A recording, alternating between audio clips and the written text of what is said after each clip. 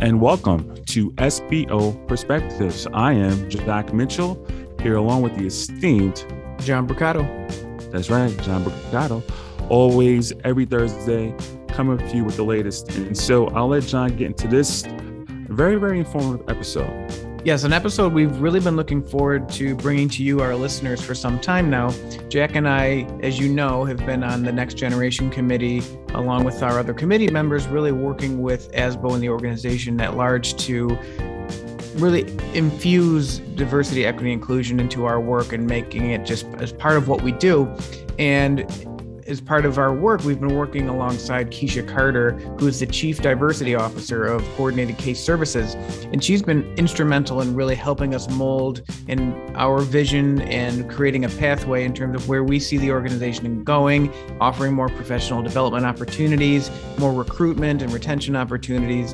It's just been an incredible experience. So today we're bringing you, Kesha, kind of behind the scenes of what she does as the Chief Diversity Officer. So here's our interview with Kesha Carter.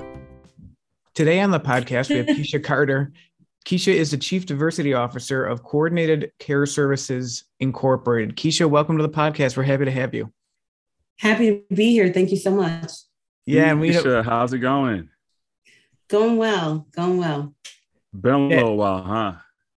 Yeah, a little while, kind of, because Kesha's been working with us pretty closely on the Next Generation Committee and really helping us kind of mold our vision and focus on DEI related work, as well as just recruitment and retention of school business officials. So we're really happy to have you on, Kesha, because you've been working with us pretty closely, but we wanted to take an opportunity to kind of expound on what we've been doing and really introduce you to our membership at large and our listeners to really kind of go over what we've been doing and really your work specifically with diversity as a whole. Wonderful. Absolutely. Yeah, I'm so happy to be here. Thank you. Yeah, I mean, the work that you've done, I mean, obviously, it's going to be forthcoming for us, but just that whole experience is just a wonder. It just opened up my eyes to many things as far as that complete process. And I guess just going into our podcast here, in this episode, I really want our listeners, John and I would like them to really gain a sense of what this entails, right? Like just the background. It's not as simple as just sitting down and writing goals and just figuring out, like where you want to go. It's a little bit deeper, right? So I guess, taking a step back here, how do you think that you personally landed into your role, right? As being this diversity consultant. I know that you came on last year to ASBO, in our SBMW and just, being able to when you realize that your expertise now is essential for educators. So yeah, two parts to that. So the first part, landing a role as a diversity consultant, really was very organic. I started out, and I'm not going to go through the entire story because it's kind of long, but I started out as a member of an employee resource group at an organization that I worked in. And through that group, I was elected as the vice president. And in that group, I started to have some ideas on how to make some things better, different, enhance some things within the organization. And that really started to grow my interest in DEI, because I was the vice president of the African American Employee Resource Group. And that started to grow my interest in DEI as a whole, outside of that one part of my identity, but as many different parts of my identity and many different people's identities and what they have to contribute. And so started to do some formal training, and I'm giving the very high level version, but started to do some formal training in DEI. And then because I have children who were in school, I was active in things that they were doing in school.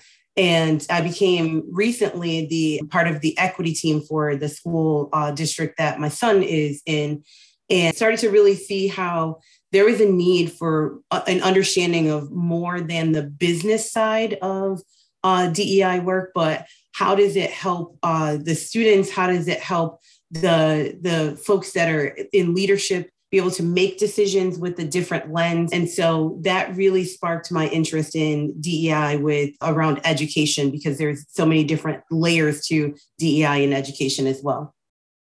And how have you really seen the whole space change since, you're really starting in this role? I'm sure a lot has kind of evolved over that time. Yeah, a lot has really, I've been doing this work now formally for 16 years, and a lot has really, really changed. And if you think about just the difference in 16 years ago till now, what was Yeah. socially acceptable? What was Mhm. socially acceptable to do and say and be and think and act and show up and all of those things. And thinking about now being much more open and having folks understand different parts of identities and how we can advocate for other people who are outside of ourselves, who are different than we are, and how we can be more forgiving and understanding of other people's, I am using air quotes right now, norms that are Okay. different than our own norms. And I think that's really how it's changed quite a bit. Changes overnight sometimes. Yeah. I'm thinking Yeah. about Twitter Seriously. right now. I'm thinking about how Twitter might change.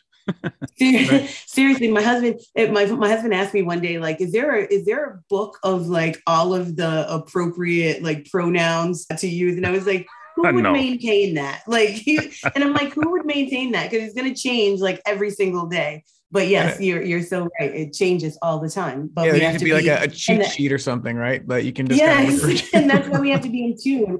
We have to Oh really boy. be in tune and really pay attention to how things are changing, and be open to the changes and being open to doing our work and incorporating those changes as well.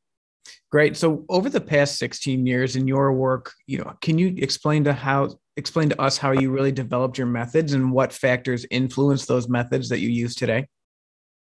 Yeah. So really, it started out with being much more about being led by personal experience. So using my lived experience to dictate the work that I was doing. And like I said, as I started to get more formal education around DEI, I went and got certified, which is different than a certificate of completion. I have to remind folks of that because folks go through a course and they're like, I completed this course, I'm certified. I'm like, no, you did a course. Right. It's You like did you Exactly. one don't know class. DEI yet. Right. You're not You DEI received It's it. not it's not a expert. Right. box You you check, received a right? certificate of completion. Right. I'm certified. So very different. As I started to get certified, understanding so much more than my own lived experience and understanding how other people's lived experience matters to them. And even those experiences that we haven't lived because they're based on history and how history dictates what's happening now. And so thinking about currently the focus of my strategy is really helping folks to understand, one, how to make decisions with a DEI lens, and how to, sometimes it starts out separate, really making the decision or thinking about the decision and then thinking about how do I apply a DEI lens to this, with the hope that as we move forward, it's not a separate thing. It is just a way of being. And that thought process comes up naturally. And then the other part is storytelling. I use a lot of storytelling in my strategy to make the concepts more understandable and applicable so that folks can relate to what's happening. And I use stories of my family, my friends, so that, there's not this idea of here's this person that has studied some things and is now telling us the theory of all of these things. But here's a person who has studied these things, understands the theory and understands the application in a real world setting. And how do I relate to that? How do I see myself in that? And that's really the strategy that I take. Yeah, That's and really one of good, your Keisha. methods that you mentioned, I think, is what we're really trying to focus on with the Next Generation Committee and ASBO as a entire organization is, baking this into what we do. It's not just a thing anymore. It's just kind of embedded in who we are as an organization. So, that's part of that work that we've been working on with ASBO. Absolutely. And I'm thank you for that, John, but you cut Jack off because he's giving me a compliment. And I just want to make sure we get to Jack's Yeah. compliment right there. No, it's fine. Sometimes it goes like that. And, when there's a good idea, thought, Keisha, I kind of overstep it. It's fine. But I appreciate that, Keisha. And you know what? I actually have this creative thought that popped in my mind to call this episode the DEI night. So think about it like this: a Jedi night, you're a DEI night, right? And That's and awesome Jedi, stuff right there. seriously, think about Jedi though: justice, equity, diversity, inclusion. Jedi, JEDI. Look at So that. you could just kind of flip it. That's even Yeah, better. you should All just right. name the episode for us. Perfect. I love it. I love it.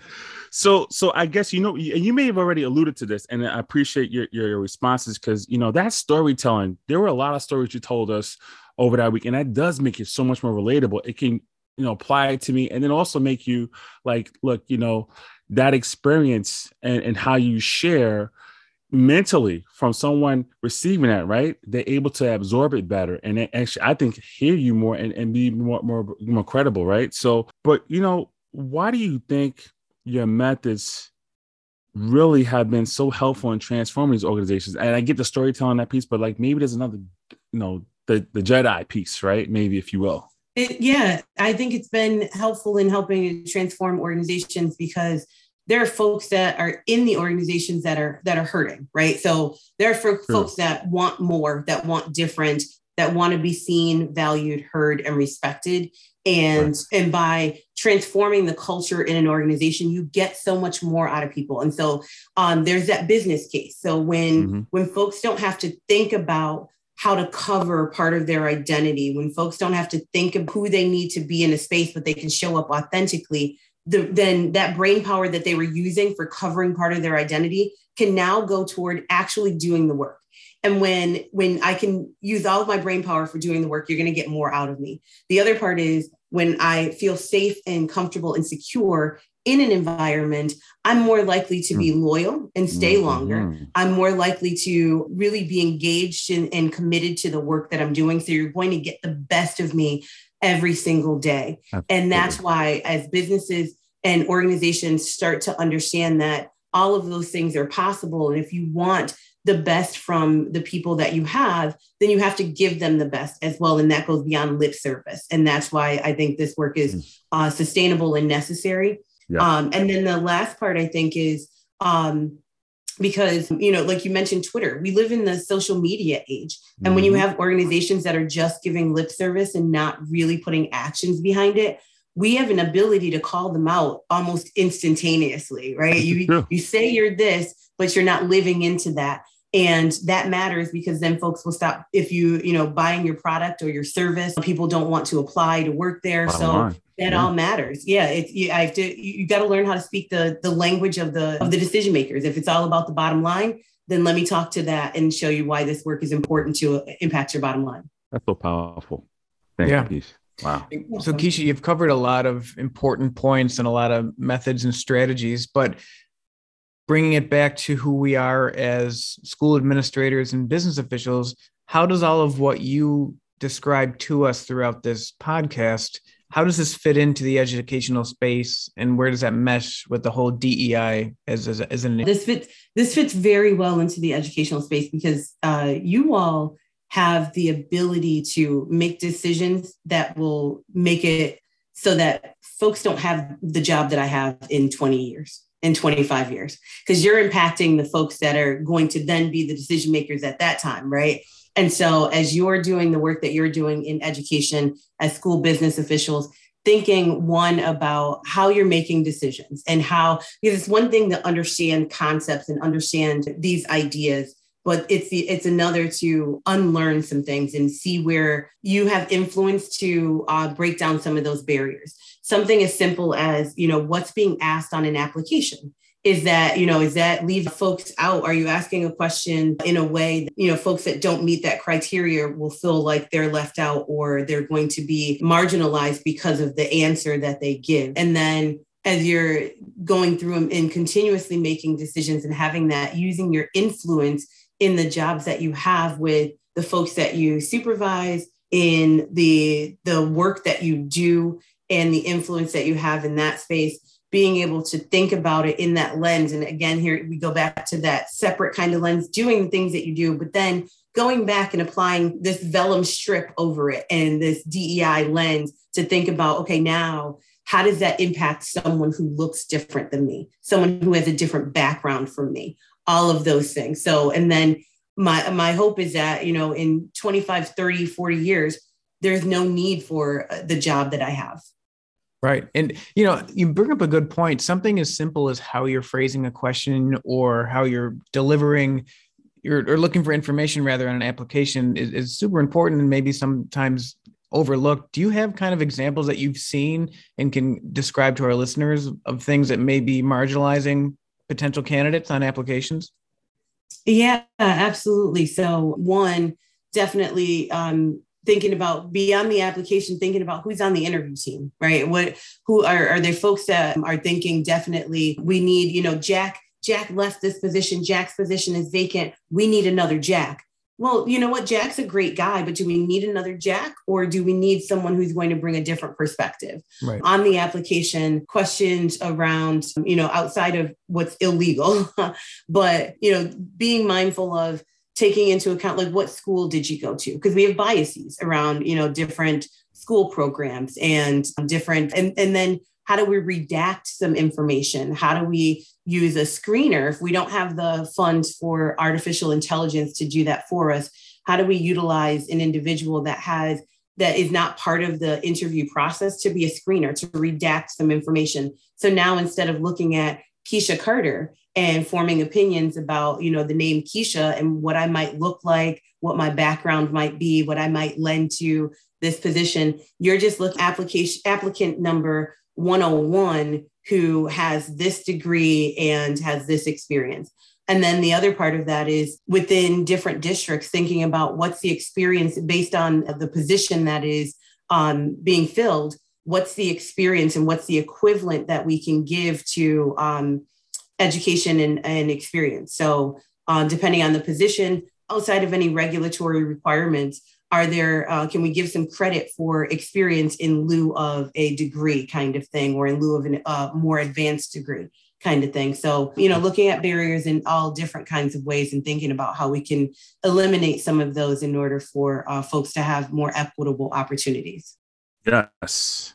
That is, oh my gosh, this is really good, Keisha. I mean, I think one of the reasons why John and I, we spoke about this earlier in the year, the state came out with some mandates as far as, districts now implementing this, right? So you might see this come up in different districts across New York, but I know some might still be behind. And so with that, I guess, what advice might you be able to give, to our colleagues and peers out there who may not have yet begun, right, implementing any DEI measures, and where, starting from the ground up, how does that look like? What can it do to really spark that initiative? I would say if there's nothing that's been started, I would say take one step and either formally survey folks within your purview to see what it is that they feel like might be missing or they would want to have happen, or start to have those conversations with folks to see what might be missing, what they want to have happen.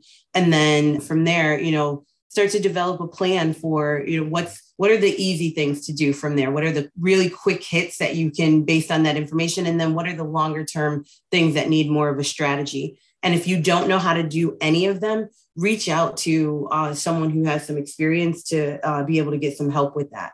For folks that have already started and may have, hit kind of a wall and they're taking a step back to not say, one of the things that I absolutely believe in, if you look on my LinkedIn profile, words I live by are there's no such thing as failure, only a million different ways to learn how to not do something.